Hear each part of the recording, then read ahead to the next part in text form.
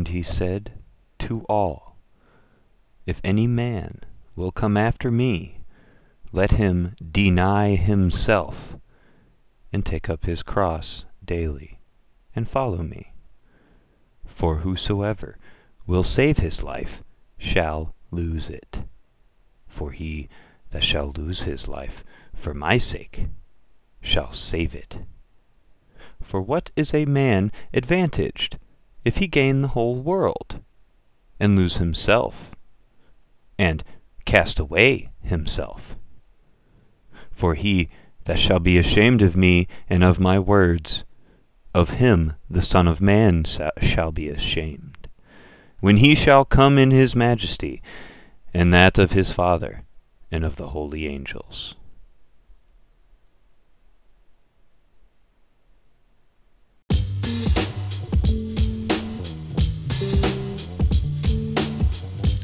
Hey there.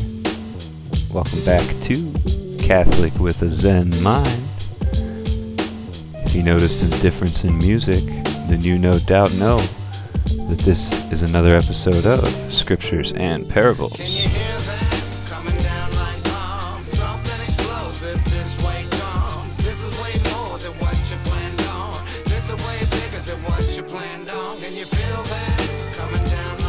That's right, Scriptures and Parables, the episodes of Catholic with the Zen Mind, where what we do is we take similar Buddhist parables or verses from Scripture, and we compare them, go over the concepts between them. Or we take sayings from Jesus and one of the many Buddhas, and we compare them. Today we'll kind of do both. I've got a Zen parable from the Gateless Gate and Blue Cliff Records, and I have our intro, Luke, chapter 9, verses 23 through 26. And then I have a saying from, it's actually from Mark. It's the one they use, not Luke's. And then a saying that from one of the Buddhas that mirrors it. So let's go ahead and get into it, shall we? So, I want to start off here with, many of you probably think that exactly what I'm going to be focusing on in this episode and in that verse that I read from Luke is the deny thyself aspect, which that is what I'm going to be focusing on. No doubt that's probably what I've decided to name this episode. But that's not technically the exact verse that inspired this episode of the podcast.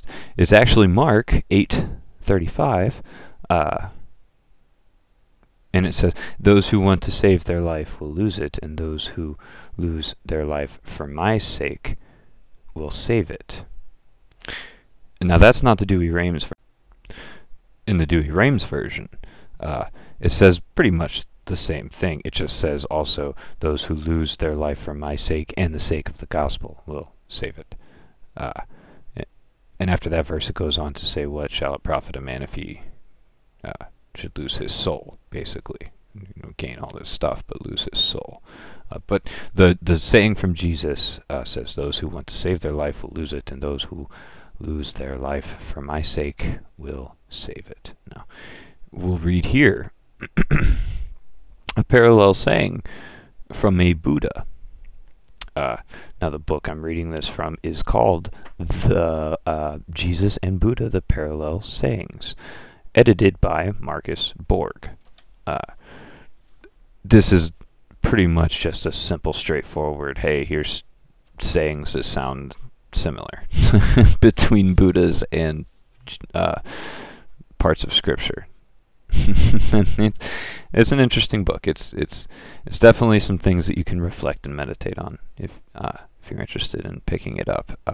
But this is the Buddha's saying on this here page that goes with the saying we have from, or the Mark 8:35, those who want to save their life will lose it, and those who lose their life for my sake will save it. The saying the book has that parallels it from the Buddha is with the relinquishing of all thought and egotism, the enlightened one is liberated through not clinging. And it says here that is from Majjhima Nikaya. I'm probably pronouncing that wrong, but so what I'm going to do is I'm going to kind of go over both of these quotes a little bit and kind of dive into the differences between them. Now you see, because Jesus is saying one thing, and this quote from one of the Buddhas here this is saying something completely different. Well, and many people might not think so, and it might not even look like that on the surface, but in reality, that's mostly what's happening. Is that there's completely two different things these sayings are talking about, and I'll explain more and exactly why.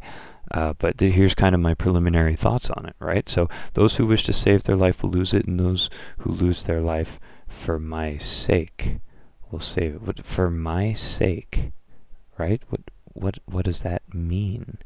Or and as the Dewey, I said, is stated in the Douay-Rheims, for my sake and the sake of the gospel. What does that mean? Well, I mean, first thing that comes to mind is the martyrs, right? They lost their life for sake of the gospel, preaching Jesus Christ. They were martyred, killed for doing so. They were saved. Here it says here in Mark 8:35, we know they were saved. And it almost doesn't really parallel the end of the Buddha's phrase, the enlightened one is liberated through not clinging. Well, how? So the book is paralleling these two statements, but they're saying completely different things, worlds apart. One is saying, do you want to be enlightened and liberated? My sake, hello, I'm Jesus. I will do so. And then the Buddha says that the enlightened one is liberated. Enlightenment is reached through not clinging. He's not saying liberation and enlightenment is reached through Jesus, which is what Jesus is saying. That's, to an extent. So let's look at it here. That whole statement, those who want to save their life will lose it, and those who lose their life for my sake will save it. What kind of a detachment is he really talking about? Is he talking about a detachment of the self, or of desires that the self wants? Or just denying our concupiscence? If anyone is any return listener from any of my very earlier episodes, and I gave the definition for the word concupiscence, which is mainly just the nature of man to have a desire, a natural physical desire for things that are sinful. Concupiscence, our fallen nature. So, is that the denial of self? Denial of our concupiscence, of our sins, of our sinful fallen nature? And then if we deny all of that, what's left? Well, there's all of our nature that resembles Christ, or that Christ works through us when he's not being blocked by all the sinful concupiscence that's running through our minds and our desires.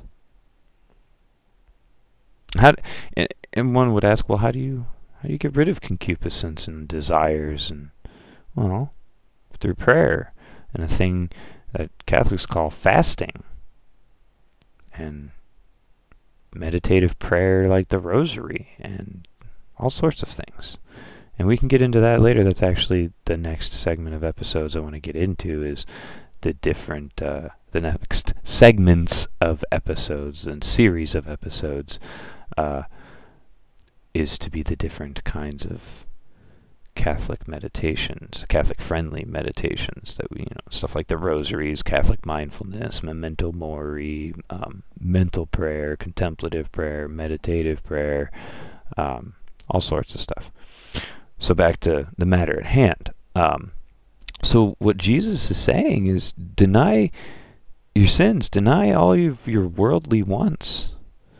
Follow me. But at one point he says, if anyone who wants to follow me, they must pick up their cross, deny thyself daily. Pick up their cross. He's telling us to suffer like he did.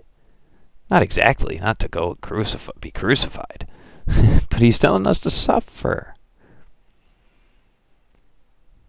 Because that is how we truly conquer our concupiscence. Because it takes a very strong will to persevere through suffering and not to cave. And a will of a human being that can persevere through suffering, well, that human being can persevere through concupiscence and have self-control. It's what suffering teaches us. It's what we learn through suffering, is self-control and humility. And these things are both very important in the world of Catholic virtue. And why? Well, that's a different episode topic. But so that's kind of an overview of the Jesus side of what is being said there. And we'll come back and we'll discuss some more of this later. Because right now I feel like we should turn and spend some attention on the Buddhist side of things. The phrase, with the relinquishing of all thought and egotism, the enlightened one is liberated through not clinging. It's time, I think, we take a look at this one. Which the Majjhima Nikaya, I got this wrong actually. This is a Buddhist scripture, not a Buddha. So let's dive into that. Like, the relinquishing of all thought and egotism. I mean, this is what I talk about all the time. The Zen mind. Not specifically, exactly the Zen mind, but this is the goal. One of the goals of Buddhism is to relinquish all thought and egotism. All egotism. All egotism. All of it. Not even a tiny shred to be left for a positive self-image. There is no self to have a positive image of in the mind and view of a Buddhist. So this is what this first half of this phrase is telling us. And the second half is just saying that through this, well, that's how you reach enlightenment. Because you're not clinging to anything. You don't have this, this ego, this me, this I, this self that's running your life. You're just, going through your life. You're Zen. So I have here actually a Zen parable this is from the Gateless Gate, and this is Basho's no mind, no Buddha. A monk asked Baso, "What is the Buddha?" Baso answered, "No mind, no Buddha."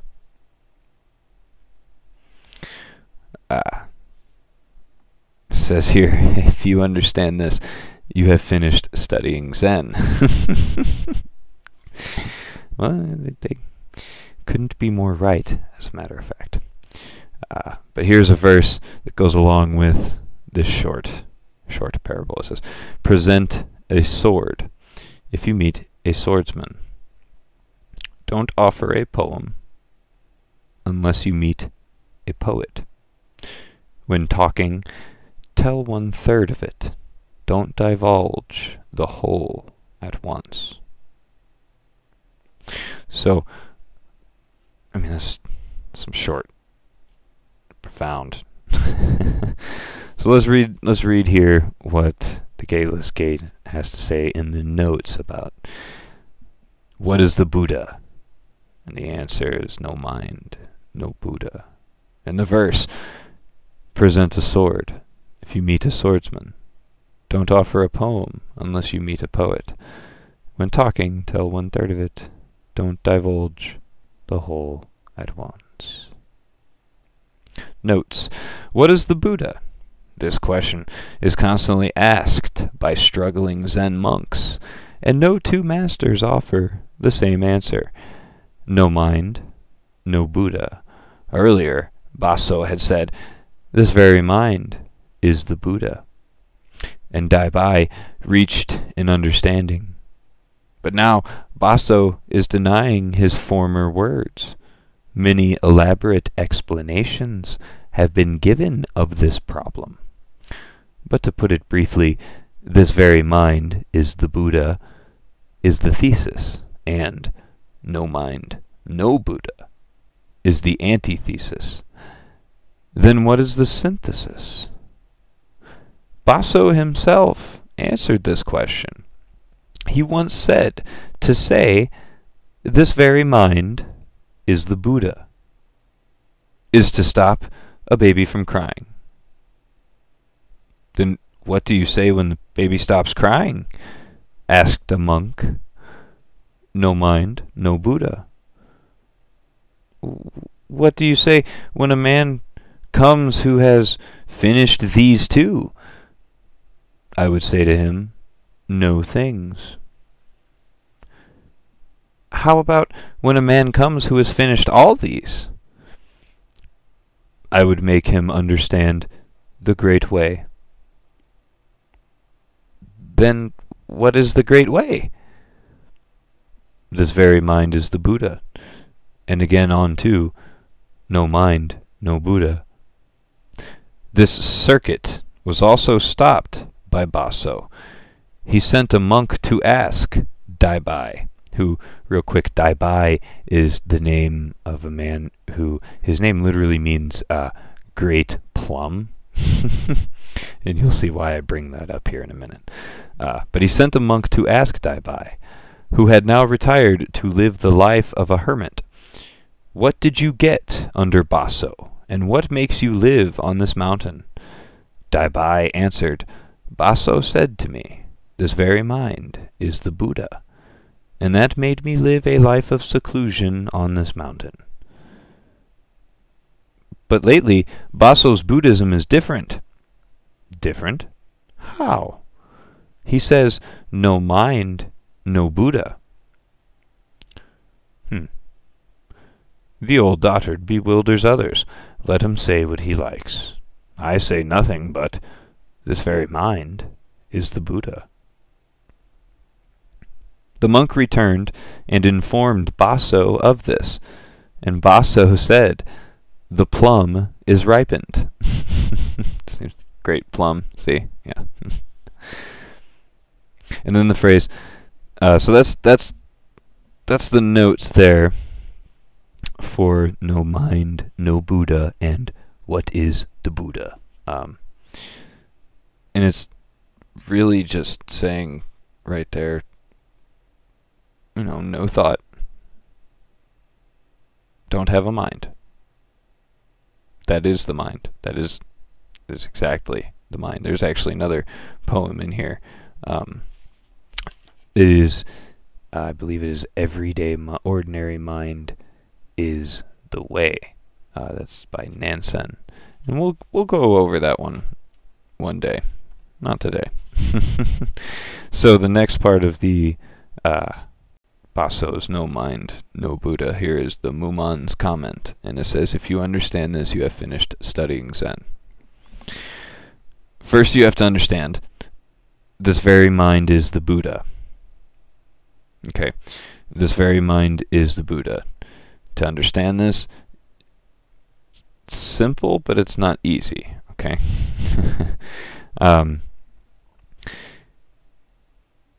The way your mind works, the way your mind operates, at its natural base level is exactly what he's talking about. This very mind is the Buddha. See, the Buddha means the enlightened one. They're asking, well, how do you reach Buddhahood? How do you become a Buddha? How do you become enlightened? Oh, well, to do that, you use this very mind. What they're saying is you don't change a dang thing about your mind.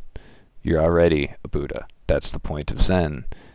The minute you try and grasp and to reach for what you're wanting, you lose everything. You lose your Zen. It's kind of like I explained in an earlier episode about the fist. You raise your fist, and you don't think about raising your fist, and you don't notice it, you don't label it, it's just a spontaneous action, and you put your fist back down. That's Zen. But if you pick up your fist, but you're thinking about it and you're talking about it like I am, that's not Zen. You lost your Zen. It's kind of like if you ever been driving and you completely zone out for half an hour, and then you end up at your destination, you're like, whoa, I do not remember what happened. How did I get here? That's Zen. You're operating on a pure, almost instinctual basis. Or have you ever been driving and you said, oh, I turn here, and you made a wrong turn because maybe you're going somewhere completely different than you normally do, but the way you just tried to go is the way you drive every day to get to work. That's Zen. That's the Zen mind. That is the very mind is the Buddha. That is the way. So the last point I think that I really want to touch on is the no Buddha, no mind. So, and it just simply goes like this. If there's really no goal in Zen Buddhist meditation, but if the goal is to dissolve the self, right? Because the self is trying to achieve Buddhahood. Well, when you achieve enlightenment, what self achieves that enlightenment? You've dissolved it. There is no self to achieve it. So that's the saying. No mind, no Buddha. There is no Buddha to achieve. There is no mind that will achieve it. It does not exist because the minute you find it, you lose it. No mind, no Buddha. Disillusion of self. There is no identity. Like I said, it's simple. It's not easy. It's hard to explain. It's simple to grasp once you can grasp it. And then you don't want to grasp it because obviously Zen grasping bad. But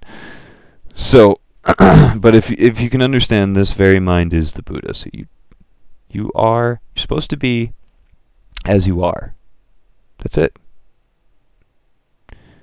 If you can understand that, and you understand no mind, no Buddha. Okay. He's saying the minute you begin to think, oh, I need to obtain Buddhahood, you've lost it. The minute you begin to think like, oh, I need to think about obtaining Buddhahood, you have now lost a mind capable of obtaining Buddhahood. I hope this makes sense, because that is probably the simplest way that I can put it. No mind, no Buddha is basically like saying, if you think about it, you lose the game. If you don't think about it, you're on point. So, and then it has the verse, present a sword if you meet a swordsman. Don't offer a poem unless you meet a poet. When talking, tell 1/3 of it. Don't divulge the whole at once. Now this one, they only offer insight on 2 of the phrases there. Present a sword if you meet a swordsman. And this is basically just saying suit your sermon to your audience. So, for instance, me here with this podcast, I have a specific audience, I guess you could say, that I'm looking for. I'm looking for Catholics who have a open mind towards more Eastern practice, and maybe some Buddhists or anyone from an Eastern practice that has an interest in Catholicism.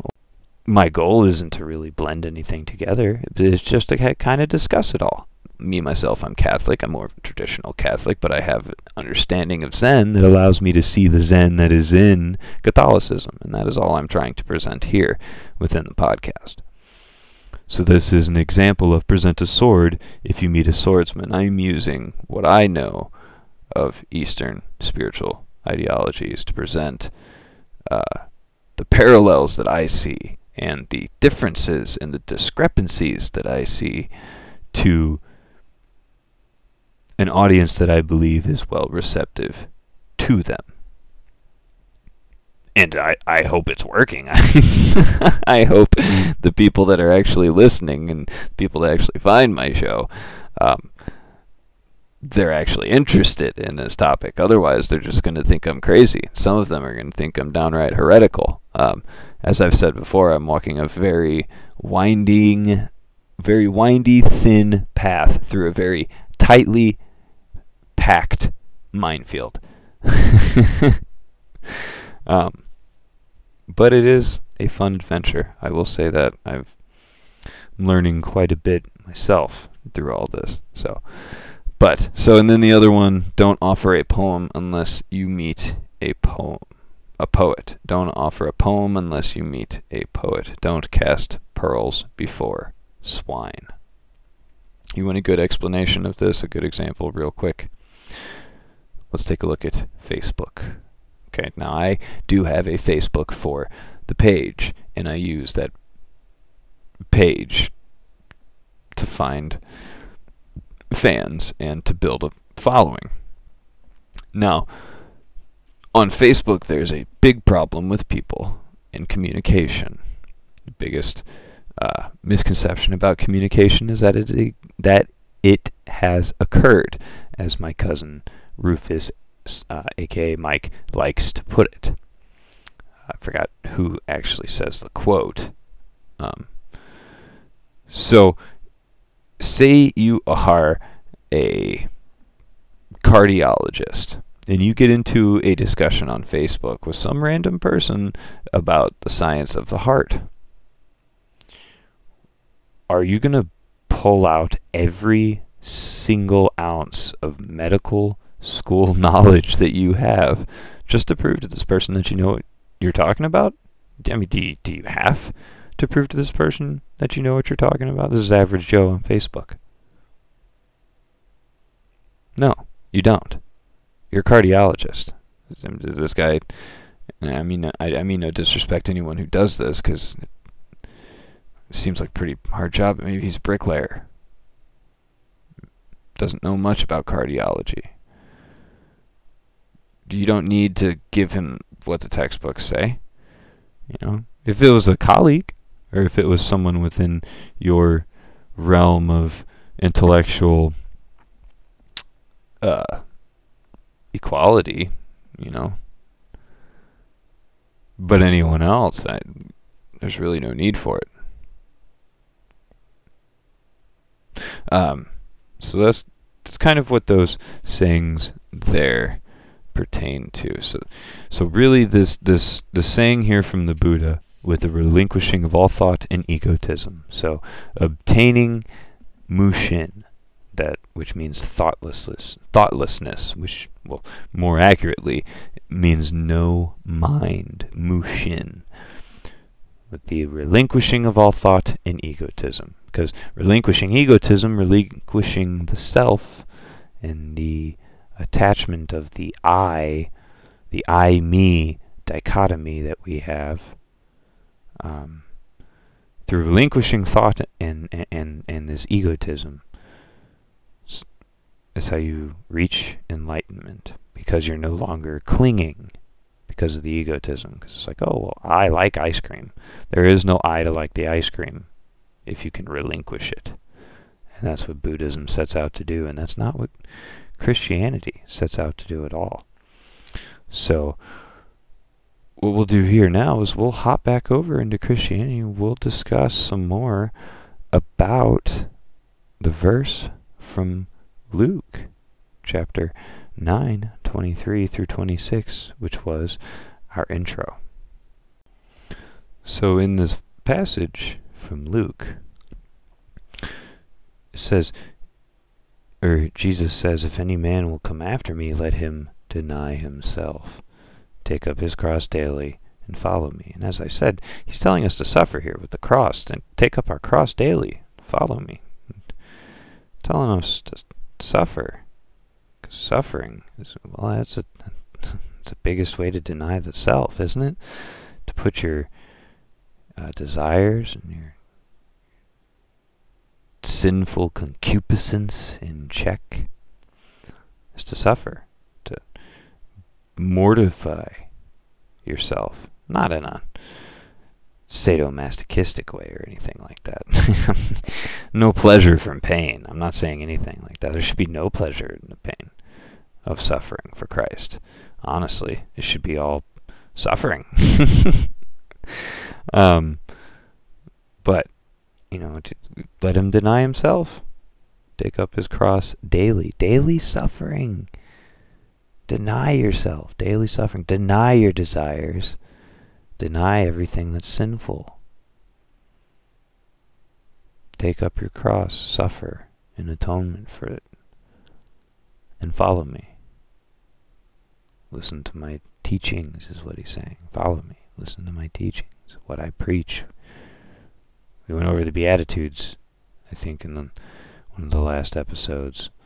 That's what he's talking about. Follow me. Listen to what I'm saying here. And as I'll go over and discuss here in a little bit, he's also talking about following me in a sense of see what I'm doing and understand why I'm doing it. And we'll get into that here in a little bit. He goes on and says, for whoever will save his life shall lose it. For he that shall lose his life for my sake shall save it. So there's our parallel from the book Parallel Sayings. There is our verse that sparked the episode. And I think we went over that one a little earlier, well enough, but just for good measure, you want to save your life, to lose it. I put it very well to someone very recently. Okay.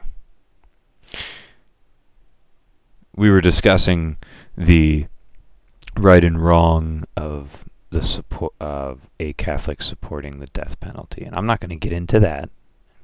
I'm not here to talk about politics on this podcast.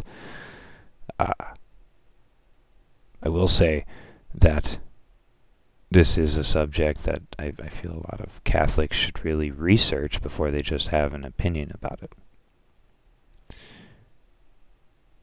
But I was asked the question, if someone is on death row and they accept Jesus Christ and truly repent, should they still have to suffer their death sentence? And I responded using this verse from Luke, and it's Mark 8:35. And I said, well, if they're only accepting Jesus Christ in order to get out of jail and to not die, because they know that they'll be released in that fashion, then it'll be false. And then I quoted Mark 8:35. I said, those who wish to save their life shall lose it. Those who lose their life for my sake will save it. And then I proceeded to say, if this person truly accepted Christ and his message, they would follow his example, where he, even wrongly accused and sentenced and convicted, he himself was put to death. Wrongly so. And if you follow Christ, you follow a just God. And if he is just, and your sentence is just, would you not be obliged go along with it, especially if, unlike Christ, you were guilty of the crime you had been punished with. It's just some food for thought. Like I said, I'm not trying to advocate one way or another. This is just what I said to this person. And I was trying mainly to get the point across that if this person is trying to save their life by coming to Christ, it's not going to work. They're going to lose their life. And it's not anything against anybody. It's just how things go. You can't just accept Christ just because you think it's going to save your skin. The intention isn't there. Your heart's not there.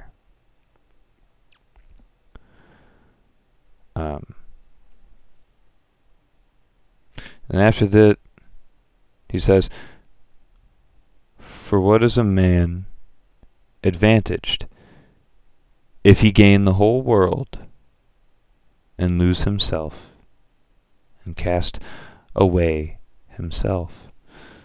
And he's saying, if you chase after all these worldly possessions and these worldly gains, if you become like little old Bill Gates or Mr. Jeff Bezos, you have all these tons of wealth, money. Okay. If you lose your soul in that process, what good does that do you? You're only on planet Earth, relatively speaking, for a blink of an eye. What does wealth have to... What do you have to gain from all that wealth in the grand scheme of all existence? Maybe in the present, sure, tons. But in the grand scheme of all of time, it's nothing. That's why eternity is a concept outside of time. And if you're worried about your life eternally, wealth should be something that's not an issue. Something that you're not concerned about. You can still have a concern for making enough money to survive and to live comfortably, sure. Who wants to live in a house that freezes in the wintertime and, well, suffocates you in the summertime? However, you don't have to be a Bezos. You don't have to be a Gates.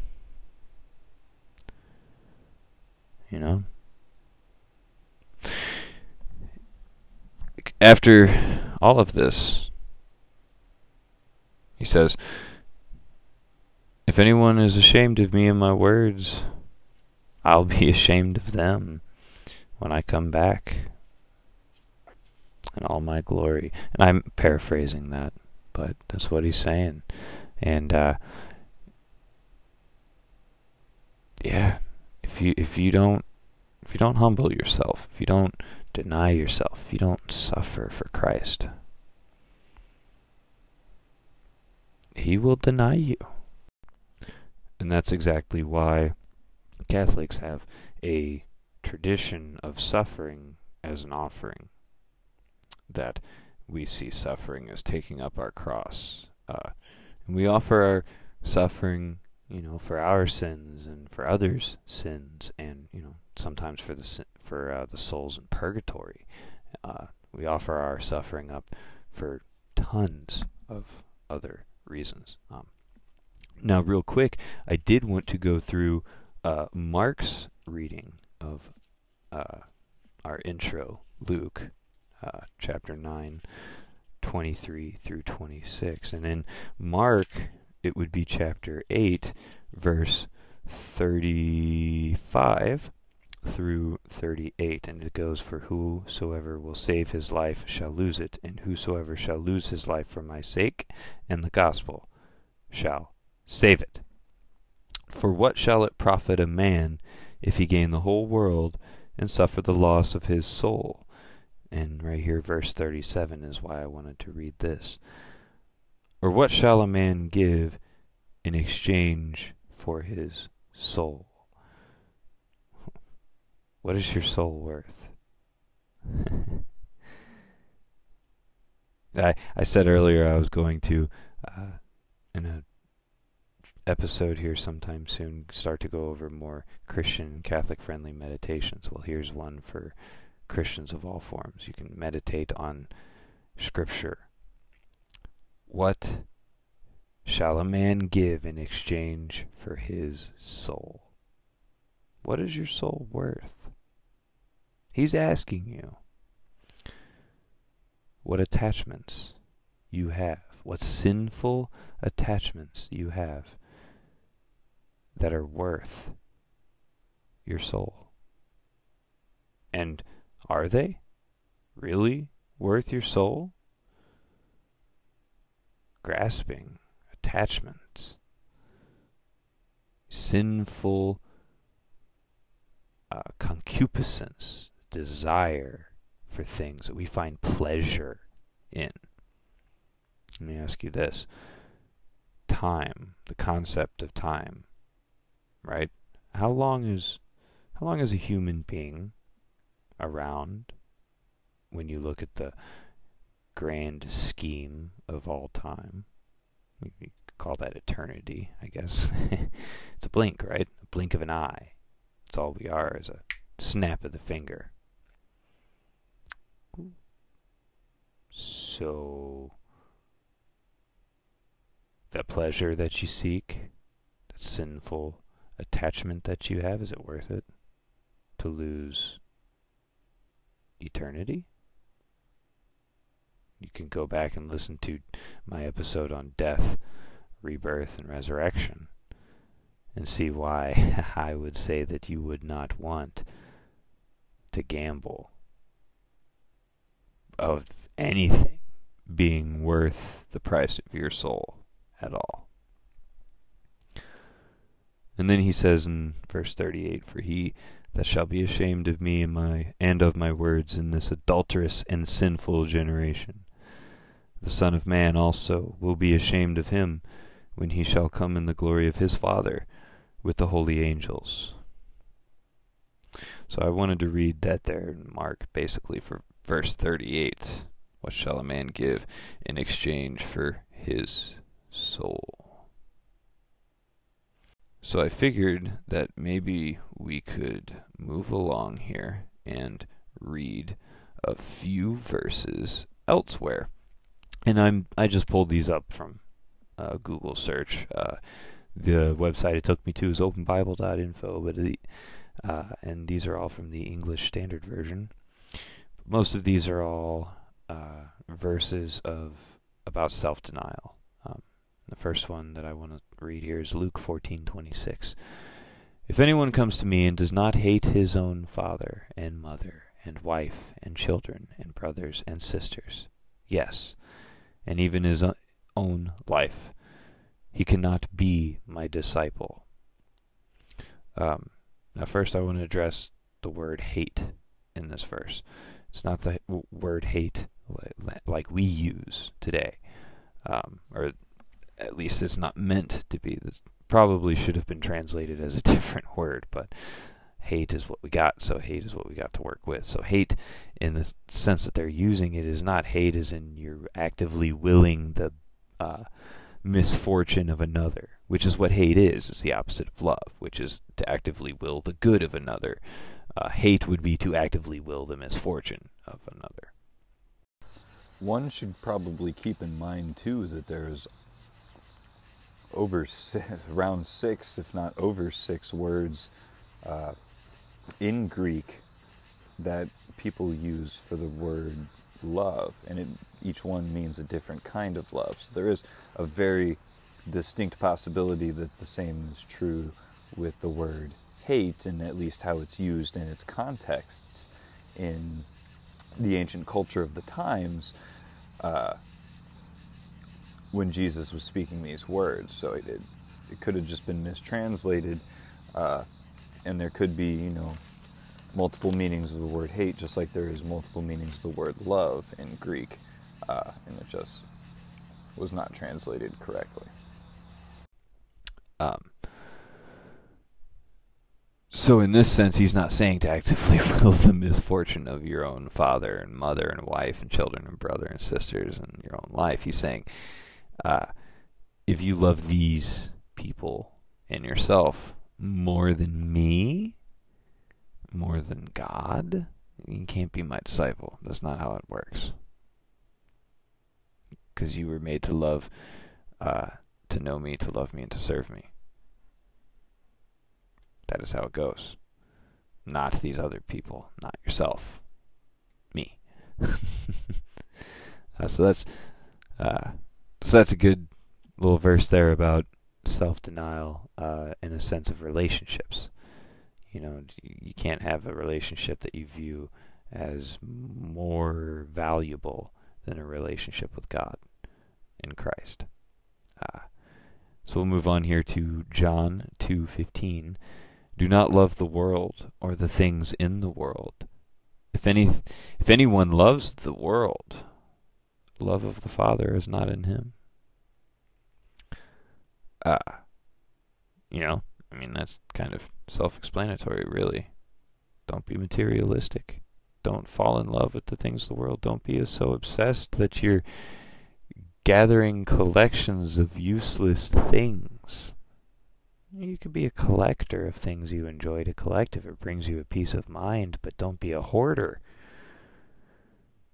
Don't desire these things so badly that they become the center of your universe. That's where things get dicey, right? If this kind of love precedes the love of the Father, of God, then his love is not with you, is what it's saying.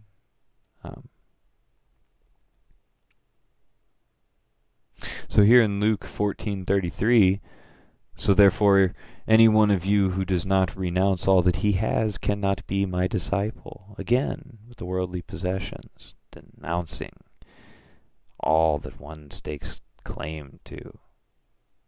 Can't be Jesus' disciple if you love worldly objects more than God. That's just how simple it is. We'll jump to Luke 16:13. No servant can serve two masters, for either he will hate the one and love the other, or he will be devoted to the one and despise the other. You cannot serve God and money.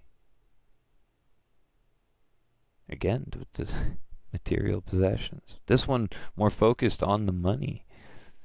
And for a good reason. Money leads to all forms of material possessions. And money itself can become an obsession. You love material things and you love money more than God. Just can't do it. Just can't do it. And that's, those are pretty much, I think I'm exhausted most of the verses that I had lined up to read, and it just goes to show you denial of worldly possessions, of the self. It's just as much a Catholic teaching, backed up by Scripture, as much as it is a Buddhist teaching. But as I said earlier, it's about two different things. It's about denying one's self to make way for Christ in your heart, to vanquish one's sinfulness, to make way for the purity that Christ can give you. And in the other sense, it's dissolving the idea of the ego and achieving a thoughtless mind to become enlightened. There's difference between the two of them. One's vastly different than the other. And to drive the point about the differences home, I have an article here. I don't believe this is a Catholic website, but it helped me out for the episode, and I believe that they do raise some good points and do put this in a very good way. So this is preachitteachit.org. Buddhist error of self-denial. What does the Bible teach?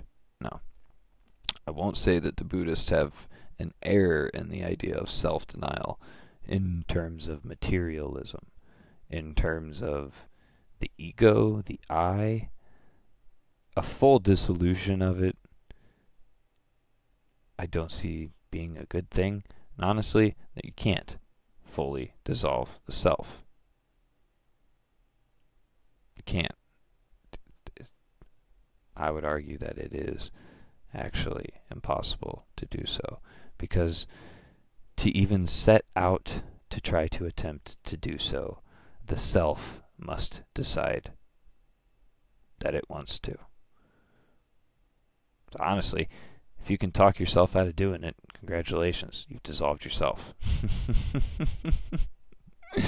I'm sorry, it's a little bit of a joke. So we're going to read here. These are just some parts of the article I took out of it that I thought were relevant to our discussion and our topic today. I will link the article into the show notes if you would like to go and check it out yourself. So here we have these are the parts that I thought were the most relevant here. We must understand the difference between denial from a Christian perspective and a denial as a religious practice in other world religions. The Bible has much to say about self-denial, but it has a unique purpose in the life of a Christian. Denial is a concept found in virtually every major religion. Various ideas on the practice of self-denial can be found in Islam, Hinduism, Buddhism, Christianity, and other religious and philosophical streams. In most religious practices, like Buddhism, self-denial is a means to achieve an end. What I was basically just saying is the self must decide it wants to dissolve itself. It's self-denial is a means to an end. Ironically, self-denial is a means of attaining something for one's selflessness. Exactly what I just said. Unlike Buddhism and the other major religions of the world, self-denial in Christianity is not a means to an end, nor is it a religious practice. Self-denial is a loving expression of benefit for others in obedience to God. Now see, this is why I wanted to read this. This is an aspect of self-denial that I did not talk about. There are three great differences between most religions and Christianity regarding self-denial. Before we get to discussing that, the point I didn't make about self-denial.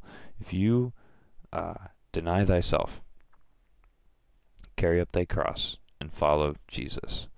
Jesus said that he came to do what? He came to serve. Right? Who is the greatest in the kingdom of heaven? When Jesus was asked, in one episode, in one sense, he talks about children, those who are humble as a children, but in another sense, he talks about those who humble themselves, right? Who humble themselves, who serve others. Because if you're serving others, there is no better way to express your humility. So to deny thyself, to humble yourself, to be humble, to serve others. And it's not a love for the other person.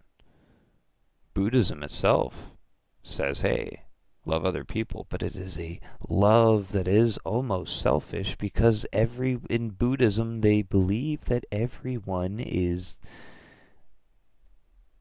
connected. They're all one. They're all the same thing. If I was a Buddhist and I looked at someone else, I would see myself. That's what they believe. So their kindness and their compassion, their generosity is in a backwards sense, kind of selfish. It's not really, because it's for other people. From a Catholic Christian standpoint, you look at it and you're like, man, those are so great people. Look at that person that's not somebody else helping somebody else. We see it for what it is. They don't. But they still help other people. It's not a bad thing. Not at all. But Catholics,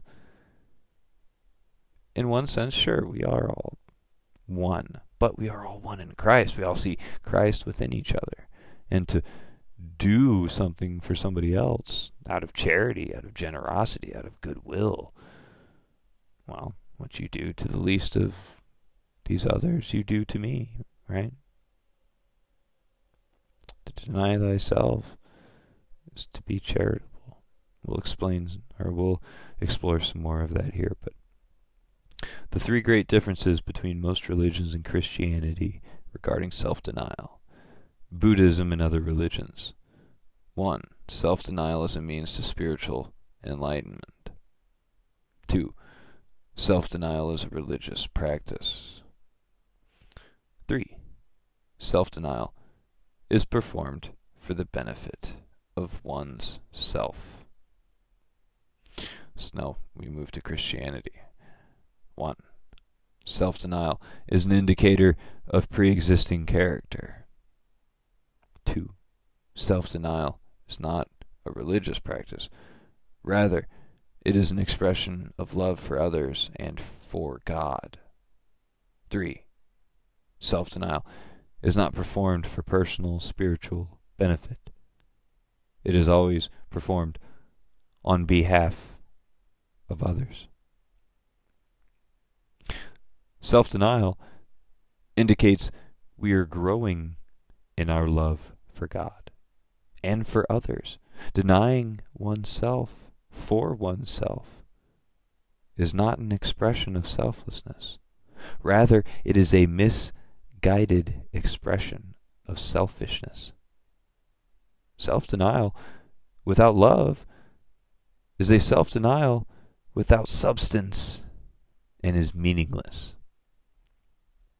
As a manifestation of love, self-denial has certain conditions. It must be truly selfless. Self-denial exercised to gain some kind of spiritual standing is merely the replacing of one personal desire or goal with another. It is nothing more than a trade, as opposed to a true denial. True self-denial puts down our hopes, desires, and goals to submit to God's will, or the desires, hopes, and goals of others. Jesus modeled this in the garden before his crucifixion, when he prayed, "Not my will, but yours be done." Luke 22:42. The Apostle Paul expressed that his life was literally nothing to him. Acts 20:24, 21:13, and in Philippians 3:4-11. Paul took his example from Jesus, who made himself nothing, taking the form of a bond servant, being born in the likeness of men. Philippians 2:7. Biblical self-denial must cost us something. Biblical self-denial invokes personal loss and may require suffering. Unlike many so-called faith preachers today, the Apostle Paul denied himself financial benefit from his preaching. 1 Corinthians 9:11-23, which sometimes put him in a difficult way. In order to fulfill God's will, Moses denied himself food and drink for 40 days. Exodus 34:28. King David set the standard when he said he would not offer any sacrifice that cost me nothing. 2 Samuel 24:24. Self-denial must benefit others, God, or both. In religious practices like Buddhism, self-denial is practiced as part of achieving enlightenment. In other words, a person denies self in order to gain something for himself. This is kind of a spiritual oxymoron. The model from the Bible is radically different and far nobler. We deny ourselves in order to benefit other people and God's kingdom. Nor is self-denial a means to some spiritual end. Rather, it is a signpost of what is already in the heart. Matthew 16:24-26, John 12:25-26, and Romans 6:12-14 encourage us to deny sin and ourselves in order to attain salvation. But this form of self-denial is not a religious practice. Rather, it is an acknowledgement of our sinful condition and need for a Savior. We deny ourselves that we might give ourselves to Christ and become His instrument for the benefit of others. Self-denial is engaged by some as a religious practice to attain enlightenment or some greater spiritual standing. In such cases, it is nothing more than a form of self-expression. The correct path of self-denial is not to deny oneself for one's own benefit. Rather, it is to deny oneself for Christ. Jesus Christ denied Himself that we might have eternal life.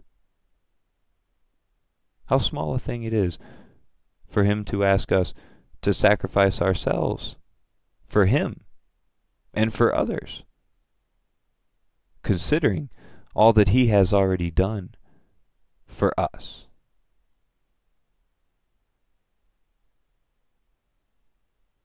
And anyone who is saying, well, self-denial and serving others, that makes no sense. That you can't, there's no way you can tie those together. In our opening, in the intro, the words, "Follow me," stand out at this point in time. If anyone wishes to follow me, let them pick up thy cross daily and follow me. Why did Jesus pick up His cross, if not to save the souls of the likes of you and me?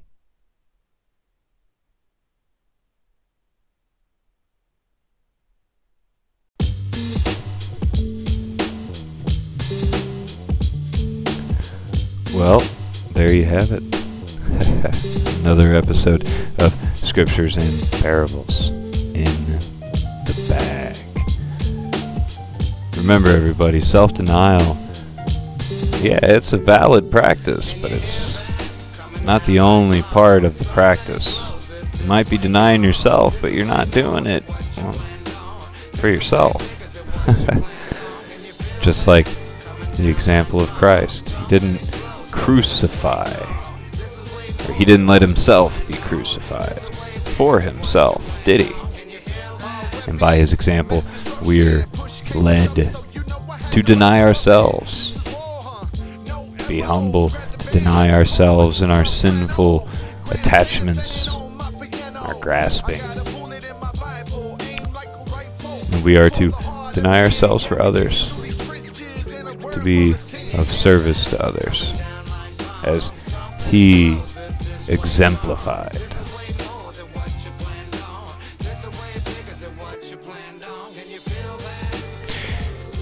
You can find me on Facebook.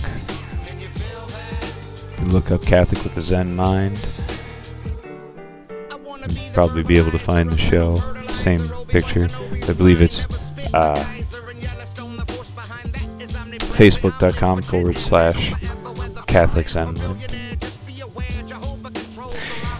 You can find me on Twitter at KFC, at KOFC_Crusader. And if you want to contact me the direct route, you can email me at CatholicZenMind@yahoo.com. As always, everybody, it's getting late. Time to go to bed. As always, everybody, Zen hard, or don't. Pray harder. God bless. Stay humble.